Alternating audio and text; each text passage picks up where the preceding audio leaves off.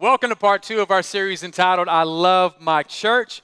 This is an incredible series that we do every year. We're actually recording this today in front of a lot of our Dream Team members, so thanks for being here, everybody. And we welcome everybody watching today. This is an exciting series because we look at stories of transformation. Okay, let me ask you a question. How many of you love cooking shows? You just love watching cooking shows. Okay, put your hands down. How many love cooking? You love cooking. All right. Put their hands down. How many don't like either? You just like to eat. Come on, everybody. That's me. Love to eat and love to consume food. And I've always had an admiration for chefs because they have this incredible ability to take a bunch of random ingredients and transform them into something enjoyable. Matter of fact, at our house, we love to watch the show Chopped. Anybody ever seen the show Chopped? Chopped is an incredible TV show, and here's what they do. They give these chefs a basket filled with like random ingredients. I mean, they're the most random things you could ever think of. They got like a turkey foot, Captain Crunch, a pickle, and some bubble gum. And from that, they take these random ingredients and they make something that is fit for a king, an incredible meal. Well, today, we're not going to look at transformation stories of food or even physical transformations. We love those because it's inspiring. It's fascinating. Today and through this series, we're looking at stories of people's lives whom Jesus has transformed spiritually. He specializes in transforming lives. And every single time that we see somebody's story, it gives us motivation to think, if God could do it for them, He could do it for me. And my prayer is really that you see God as the chef who's able to take the random ingredients of your life. And Romans 8:28 says He takes everything, the good, the bad, the ugly, the sour, and He works them together for good to those who love Him and who are called according to His purpose. When you love Him and put Him first, and when you walk according to His calling, He's the one who can make something enjoyable come out of your life. It's called transformation. He's in the people business. And the way He does this is through the church. Like the church was God's idea. Jesus Christ died, rose, and ascended into heaven. And the first thing He did was birth the church, empower the church, because that's His plan on how to reach people. Matter of fact, in Matthew 16:18, Jesus said this, I will build my church. I'm going to build my church, and even the gates of Hades are not going to be able to prevail or stop it or overcome it. So Jesus says, I'm going to build my church. It's possessive. It's important to Him. And this is His plan on how to reach people. Okay, say this phrase out loud, everybody together, that the local church is the hope of the world. Say that with me.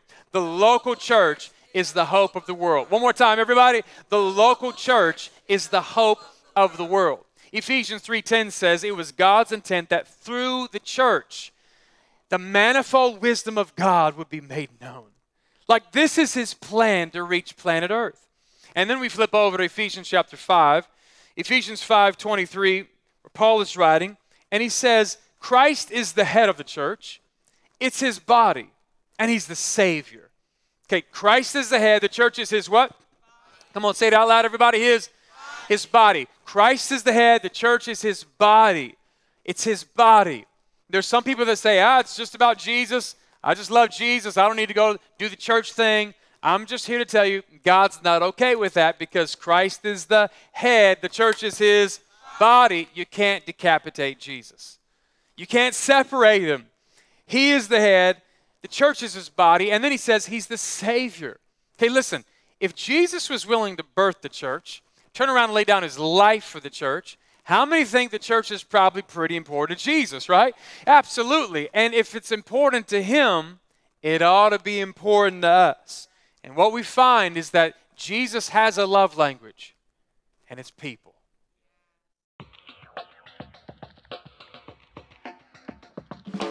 This next couple that we're going to see is a great couple. I was at the gym working out, and she came up to me, and she said, hey, I've been going to your church.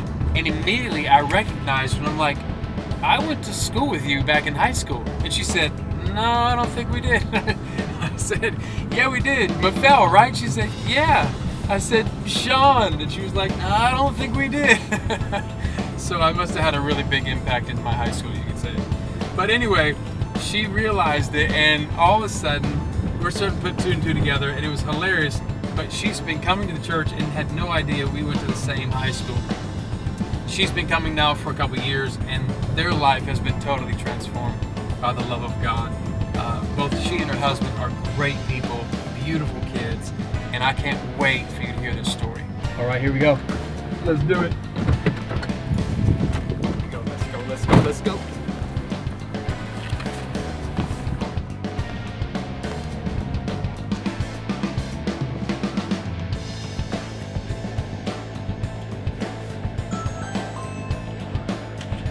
Fellowship Church Home Invasion! Do you love your church? Love our church. You love our church. That's what I'm talking about. Our church. And they're Niner fans? Yes, we're Niner fans. And Raider. No. This is a house divided, ladies and gentlemen. Come on. Well, thank you guys so much for taking time to share your story. You've been coming to church now for how long? 4 years. 4 Yeah. years. Can't believe it. From the time we met at the gym, that you didn't even recognize me. I was like, we were at the same school. She was like, I'm pretty sure we didn't. I don't remember. Who are you? Yeah, it was so fun to see you and now to meet your husband and your beautiful kids. I want you to go back though, before 4 years ago. Okay. Where were you before Fellowship Church, before Jesus touched your life? What happened? What was going on with you both? So we were living together, got engaged. Things happened. We broke up. I moved out to Antioch, bought a home, and we found our way back to each other. You're working hard, you're providing, but you're just losing contact with the person you fell in love with. We broke off our engagement. I didn't know what to do. And I was so lost when we broke up. We're supposed to be together, love each other, and I did things and I regretted it. And then 2 years later we got together. And then I moved to Antioch. And I felt like I hated it. I did not like it. I was lonely. I had no friends. She had a family, a house, but it wasn't a home yet for her. Mm-hmm. It was hard on me as, a man, doing everything you can, but it's just not enough. We didn't have God in our life at the time, church, any sort of faith. Take me back a little bit further to that season of loneliness, because loneliness is such a deep-seated emotion that a lot of people feel. Because what else was accompanying the loneliness? I felt like the only way to get rid of my loneliness was to be distracted by the drinking, or just be distracted by going out and going shopping and spending money on useless things. But I still felt alone. Easter Sunday came and I went to fellowship at the water park and I loved it. I was like, oh, this is interesting. And when you came on, I was like, okay, when's the pastor coming on the stage? When's he coming? And I realized, oh, this is him, and his glasses and his big hair. So ever since then, I've been coming. He never went with me for a while, and It wasn't really a request. it was a request. You will come. No, it wasn't. Every time I've been, it's like something said that touches me, that it's like speaking to me. Over time, it started bringing us closer together. I started joining some small groups, the Mommy and Me groups, where my kids got to play and I got to meet other moms and go to their houses. And it was a little nervous, at first I was nervous because I didn't know anybody, and here I am like, hi. But the people whose homes we went to and the leaders of these small groups, they just make you feel welcome and feel like, hey, I'm glad you're here, let's play, right? Like it was nothing, and they didn't have any judgment on me or my kids, and it just felt comfortable, and I just kept going back.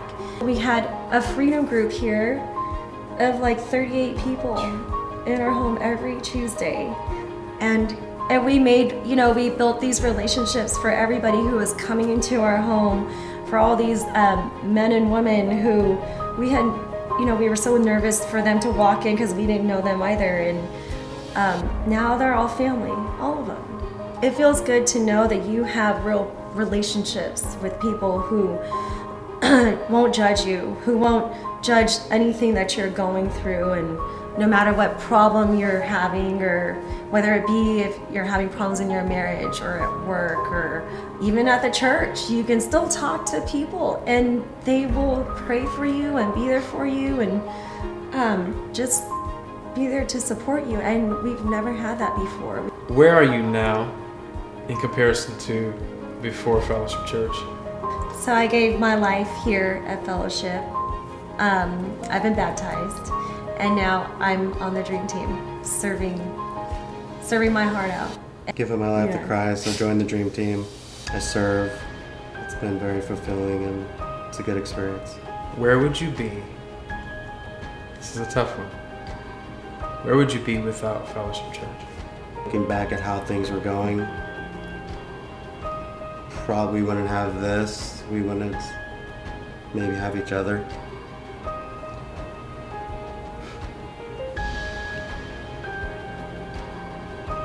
There's so much a relationship can take before it breaks. And we were close to it at some points. That's brought us where we are now. Yeah.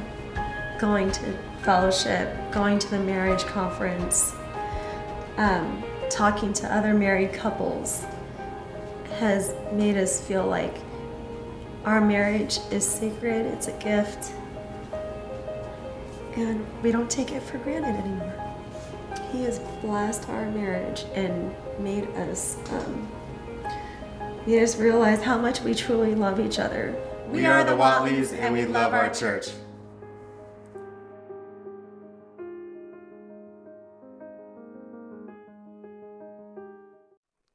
Write this down, everybody, that the church is a place to belong. The church is a place to belong.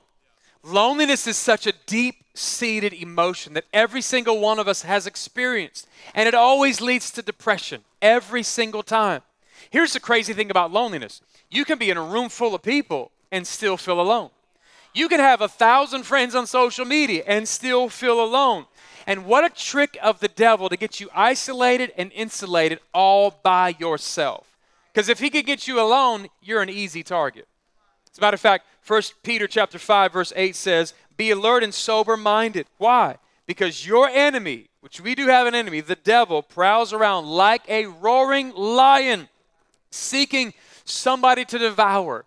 I don't know if you've ever seen those animal shows before, but the predator, the lion, the cheetah, is seeking like its prey.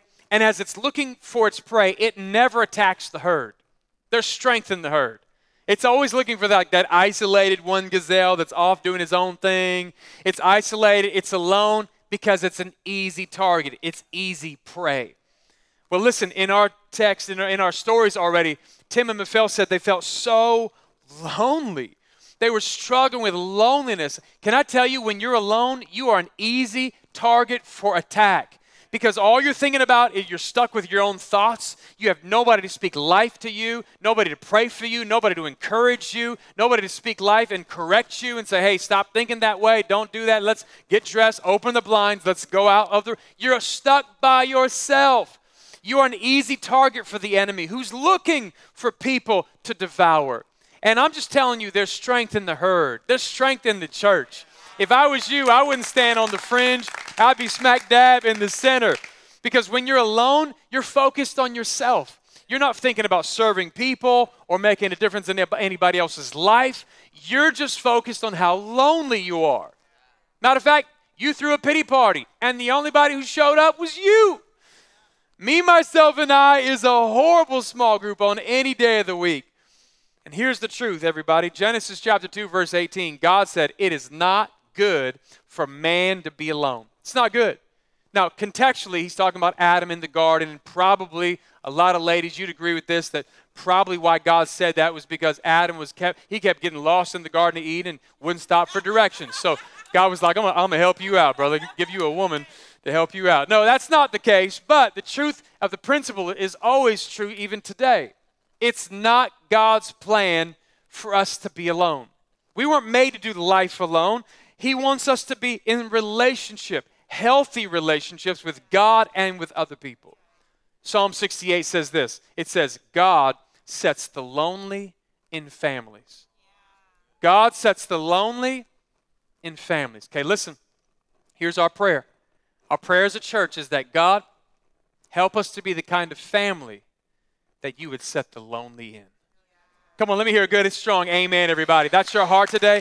I'm praying that we be the kind of family that God would set the lonely in, because God wants you to move from being an attender to being a belonger. Like, here's the good news. You belong before you even believe. God had a lot of time where he was spending with people whose lives were not put together. They were still filled with sin, and he stuck his neck out on the line and said, listen, I'm going to spend some time with you just to bring you closer. God wants to make you aware of the fact that you belong before you even believe. But once you come be a part of the family, don't just stay an attender, become a belonger. So ask yourself this question: am I an attender right now, or am I a belonger? You say, well, how do I know? Well, an attender is a consumer, a belonger is a contributor. Do I just come to church for me when I need it? Or am I coming to help write some more stories like the ones we're hearing in this series? I want you to know the thrill of pouring your life out so others may know about the love and the grace of God. Ephesians chapter 2, look at it in your notes, everybody. Jesus came and preached peace to those who were far away and to those who were near. Verse 19 says, consequently, you are no longer foreigners and strangers, but fellow citizens with God's people. Underline that phrase in your notes. You're with God's people, and also now you're members of God's household. He wants you to be a part of the family. Don't just be an attender, be a belonger. Be somebody who's giving your life away to reach other people. Say this with me. We're better together. Come on, say it again. We're better together. Ruben and Rika, thank you so much for taking time out of your day to share your story. I know this is going to be a good testimony video already because you love the Warriors. Hey, This is Warrior Dub Nation, ladies and all gentlemen. day, all day. Hey, listen, I know God has done such an incredible work in you all. And the power of a story is incredible. A lot of people don't know your story. They see you guys around serving, smiling, filled with joy, but they don't know what God brought you through to this point in your life. So if you would mind, take us back to where you were before Fellowship Church. I've always had an outlook as trying to do a lot, trying to be a lot, trying to be who I think that the world wants me to be. So I used to be Rika at work, and then Rika at church, or Rika at home, or Rika at school, and I was very compartmentalized. I was sad for a long time, but I was acting like I wasn't. We grew up different backgrounds. Whatever, I grew up going to church. As I became an adult, I kind of branched off and we started doing our own thing and trying to find other things to make you happy. Going out, drinking and smoking and doing the things that you see on TV or what everybody else is doing. They make it seem like it's all good. It's a good life, If we had any issues or if we had any misunderstandings or arguments or whatever, it would just linger for days and days and days because we never had time to see each other or talk it through. We'll be arguing on the way somewhere and we get to show up, open the door and, hey, how you guys doing? We're like, everything is all good, and we get back in the car and we get back to arguing again. You said you didn't grow up in church, and you grew up in church but quit and started going your own way. What did that do on the inside of you two? It definitely made me feel hollow. It made me feel empty. Never did it once the D word, the big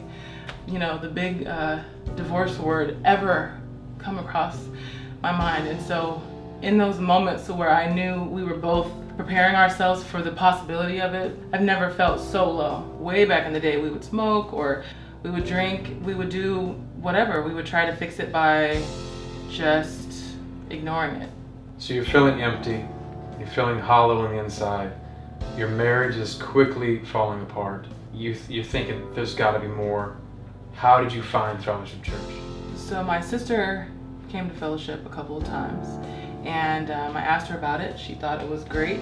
We decided one Sunday to just give it a shot.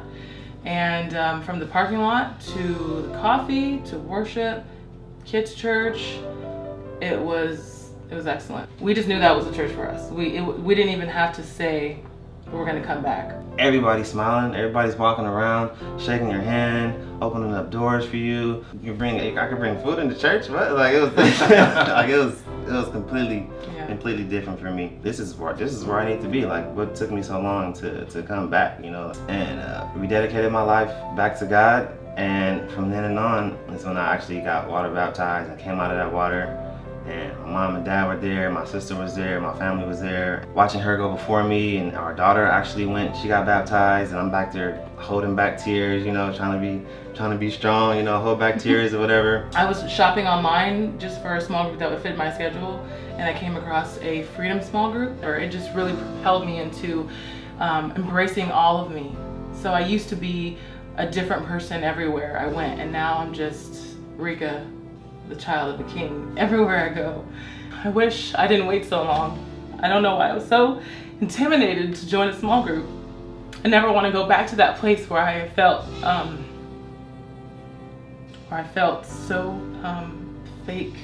Going to a small group just really made me feel that more welcome at church, because you actually know people. You actually getting to know their families and their kids and everything like that. So we went through the growth track, you know, 4 weeks of the growth track. We joined the Dream Team, and now I serve with the ushers, and I continue to serve the months after that. And then they asked me if I wanted to actually lead for the team.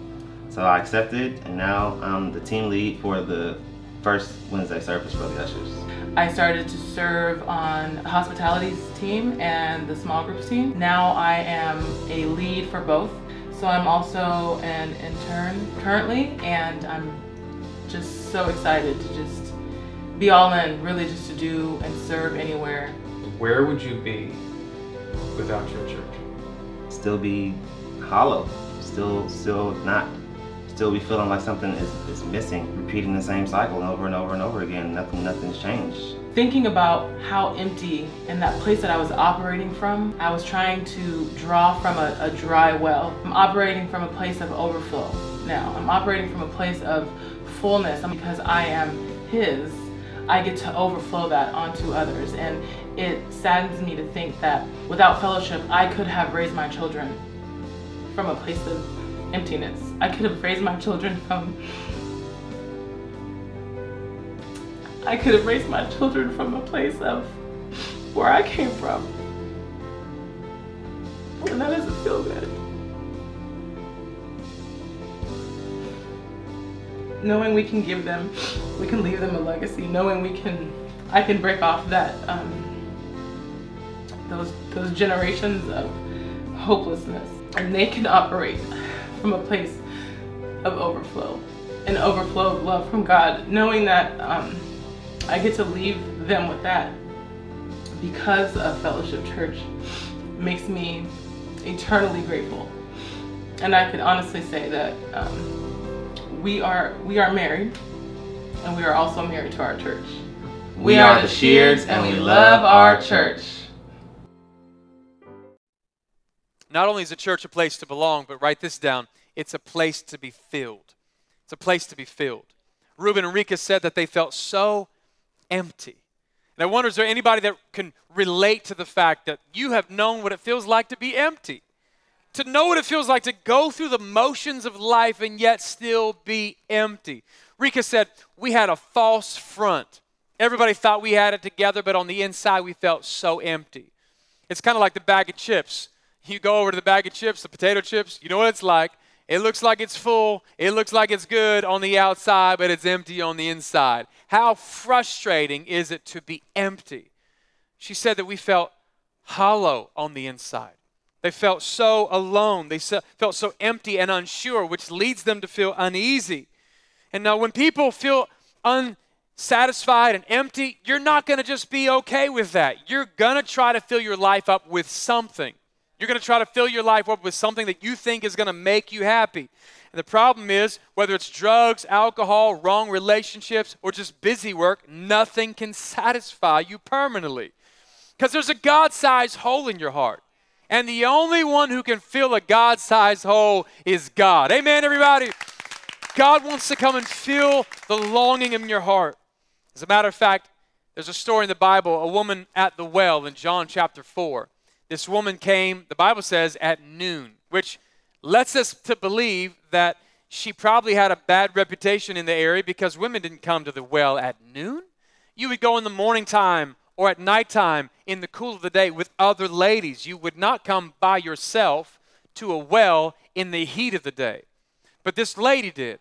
And she's there, and in John chapter 4, verse 7, the Bible says, when a Samaritan woman came to draw water, Jesus said to her, "Will you give me a drink?" His disciples had gone into town to buy food. The Samaritan woman said to him, "You're a Jew and I'm a Samaritan. How can you ask me for a drink?" For Jews didn't associate with Samaritans at all. There's such racial hostility, and Jesus crossed that boundary, which all of us should be willing to do as well. Verse 10 says, and Jesus answered her and said, "Girl, if you knew who you were talking to, you'd ask me for a drink. You'd ask me for a drink, and I would give you living water." Say living water. Verse 11, "Sir," the woman said, "you have nothing to draw with, and the well is deep. Where can you get this living water?" Now, she didn't understand what he was talking about. He was using this as an analogy. Verse 13, Jesus answered and said, "Everyone who drinks this water will be thirsty again." Like it's not going to satisfy.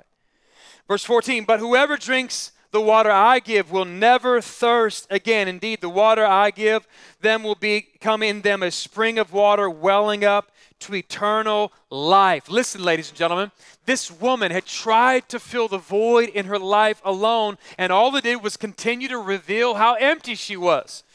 Jesus makes a visit and turns this whole thing into one big old sermon illustration and says to her, "Girl, you've been drawn from the wrong well." Is there anybody that knows what that feels like, to be drawing from the wrong well? To fully be expecting it to fill your life, but every single time it only further reinforces the fact that we are empty without God. I'm here to tell you why. Because nothing in the world can permanently satisfy. Nothing can satisfy the longing soul but Jesus. In John 4, this is what happens. They have this conversation, they have this dialogue, and the woman leaves her water pots and goes back into town, symbolically saying that she now has another source. Jesus has now become her source. She's tried to fill her life up with relationships and other people. Nothing has worked. And God became her source and gave her a new life, gave her a new heart, gave her a new purpose, filled her with His grace. That's what He wants to do in you. That's what He did in Rika and in Reuben. They said this: something needed to change. Like they sensed it. And maybe you're here today and you sense it. You're not really sure what to do or the steps to take, but you know deep down inside, man, something has got to change. They thought they could do life on their own. They thought they didn't need God. They thought they didn't need the church. But every single day, they just were spiraling deeper and deeper into depression and emptiness and loneliness. And it wasn't until somebody invited them to Fellowship Church, where they came and surrendered the controls of their life to Jesus. They got baptized, went through the growth track and joined the church, turned around and got in a small group, and God began to fill up their life more than they ever thought possible. And now to the point where they're actually pouring their life out into other people so that they can impact others too. I'm telling you, ladies and gentlemen, He wants to fill your life. It's kind of like this cup, though. It's like this cup. You can take a cup, and this represents our life without God. And you can fill it up with the wrong things, the soda, but there's holes in it. It's not going to stay full. Like this cup is destined to be empty. Well, when God comes to your life, He doesn't just plug the holes up in your life. He actually gives you a new cup. He gives you a new life. He gives you a new heart. And when Jesus Christ comes in, He starts to fill you up with His Spirit, with His grace, with His love. And He doesn't just fill you up. He's going to fill you to overflowing, because He now wants everything that passes through you to be a blessing to somebody else. Jesus Christ wants to fill you so that you can now be a blessing and pour your life out to somebody else. It's called legacy, where God fills you up, and you never thought you could be full before, but now you're full, and now you're overflowing into your school, into your job, into your community, into your neighborhood. Come on. He wants you full. John 10:10 says this, that the thief comes to steal, to kill, and to destroy. The devil wants to rob you of hope, to steal away joy. He wants to destroy, make you isolated all by yourself. But can I remind you, ladies and gentlemen, Jesus comes and says, I have come to give you life so that you can have life to the full. He doesn't want your life to be empty. He wants your life to be filled up with the love of God, with the Spirit of God, with the grace of God, because nothing in the world can permanently satisfy but Jesus Christ. Only Jesus can satisfy the longing soul. Only Jesus can make you whole. Only Jesus can satisfy your life. Let me ask you this question. Where would Tim and Michelle be? Where would Reuben and Rika be if they had not found Jesus at this church? They said it from their own mouth. Divorced, empty, and alone. But because someone invited them, everything changed. Thank you for inviting people to church. And those who your life has been transformed, you ought to go back and write a thank you card to somebody this week. Thank you for telling me about the church, because my life has been forever transformed. And thank you everybody else in the church, everybody who's invested, everybody who's given, served, and been motivated to reach people when they come through the doors. Thank you for your investment, because you have helped make stories like this 1,000 times over. Write this down, everybody. We're not done. Let's go make some more stories together. Let's go make some more stories together. How many people are where these precious couples used to be? And who's going to tell them? Who's going to bring them so that they too can find hope and healing in Jesus Christ? Rika said this. She said, what took us so long? With tears streaming down her face. She can't believe all the time that she wasted. Like she wished she could have come years before. It would have saved her so much unnecessary pain. I'd like to ask you the same question today. What's taking you so long? You don't have to stay in emptiness and loneliness. Take a step towards God. You say, well, what do? Let me give you 3 practical steps. Really easy, and we make the path extremely clear here. Number 1, write this down. Jump in a small group. Just jump in a small group. There's small groups all around the Bay Area, a few hundred of them that you can join. Just find one that meets your schedule and your liking. Maybe it's a hobby that you like to do. Don't add another meeting to your week. Just find something you're already doing and do that with some other people going the same way as you. And then attend the growth track. Join the church. Some of you have been coming to church now for a year, 2 years, 3 years. Haven't joined the church yet? Take the step. Become a belonger, not just an attender. And then number 3, after we find you discover your purpose and help you discover what makes you unique, then number 3, I want you to get on the dream team and give your life away. Let everything that God's poured into you now be poured into the lives of other people. Let God fill your life to overflowing. Let Him take the random ingredients of your life to transform you into something amazing.